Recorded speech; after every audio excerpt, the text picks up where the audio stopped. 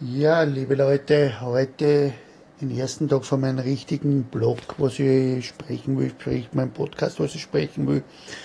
Was hat sich getan in der letzten Zeit? In der letzten Zeit war es so, dass ich einen Unfall gehabt habe. Ich bin von einem Auto angefahren worden.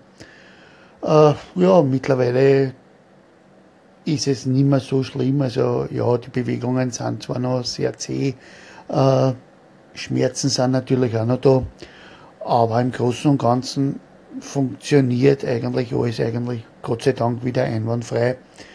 Wie gesagt, nur beim Umdrehen, beim Liegen, da habe ich noch ein bisschen Probleme, aber das wird sich hoffentlich in naher Zukunft auch ein bisschen etwas geben. Äh, ja, wie rennt jetzt momentan mein Tagesablauf ab? Mein Tagesablauf ist eigentlich recht fad. Zwischen 97. Wiederholung von Two and a Half Men und 75 Kaffee trinken, weil man eigentlich so fad ist, habe ich heute endlich wieder mal einen Podcast, einen Geocaching-Podcast aufgenommen. Ich werde ihn jetzt online stellen.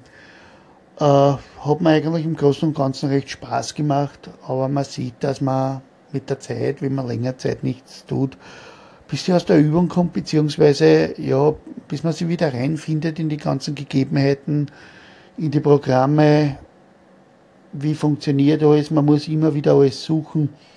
Äh, ja, im Großen und Ganzen muss ich sagen, ich hoffe, dass mir das nie wieder passiert, dass ich was suchen muss. Natürlich auch, dass ich keinen Unfall habe. Ich werde mich jetzt wieder zwingen, beziehungsweise des Öfteren hinsetzen, wieder podcasten und ein bisschen quatschen, so über Teamspeak mit anderen Leuten, dass man nicht einrostet, denn wie gesagt, das macht ja eigentlich im Großen und Ganzen Spaß und daher möchte ich das nicht wirklich missen, beziehungsweise nicht wirklich aufhören. Der Grund für das, dass ich eigentlich ein bisschen vernachlässigt das Ganze habe, war zum einen der Garten. Es ist relativ viel Arbeit angefallen im Garten. Und aber auch natürlich die Arbeit, die liebe Arbeit. Relativ viel Stress, auch Unzufriedenheit. Aber ja, das ist eine andere Geschichte. Ich hoffe, dass das in naher Zukunft sich ändert. Und ja, jetzt schauen wir mal nach vor, gesund werden, beziehungsweise Spaß haben am Podcasten, Spaß haben am Geocachen und natürlich nach vorblicken und schauen, wie es weitergeht.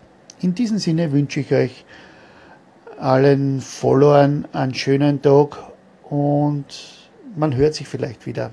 In diesem Sinne, tschüss und grüß euch.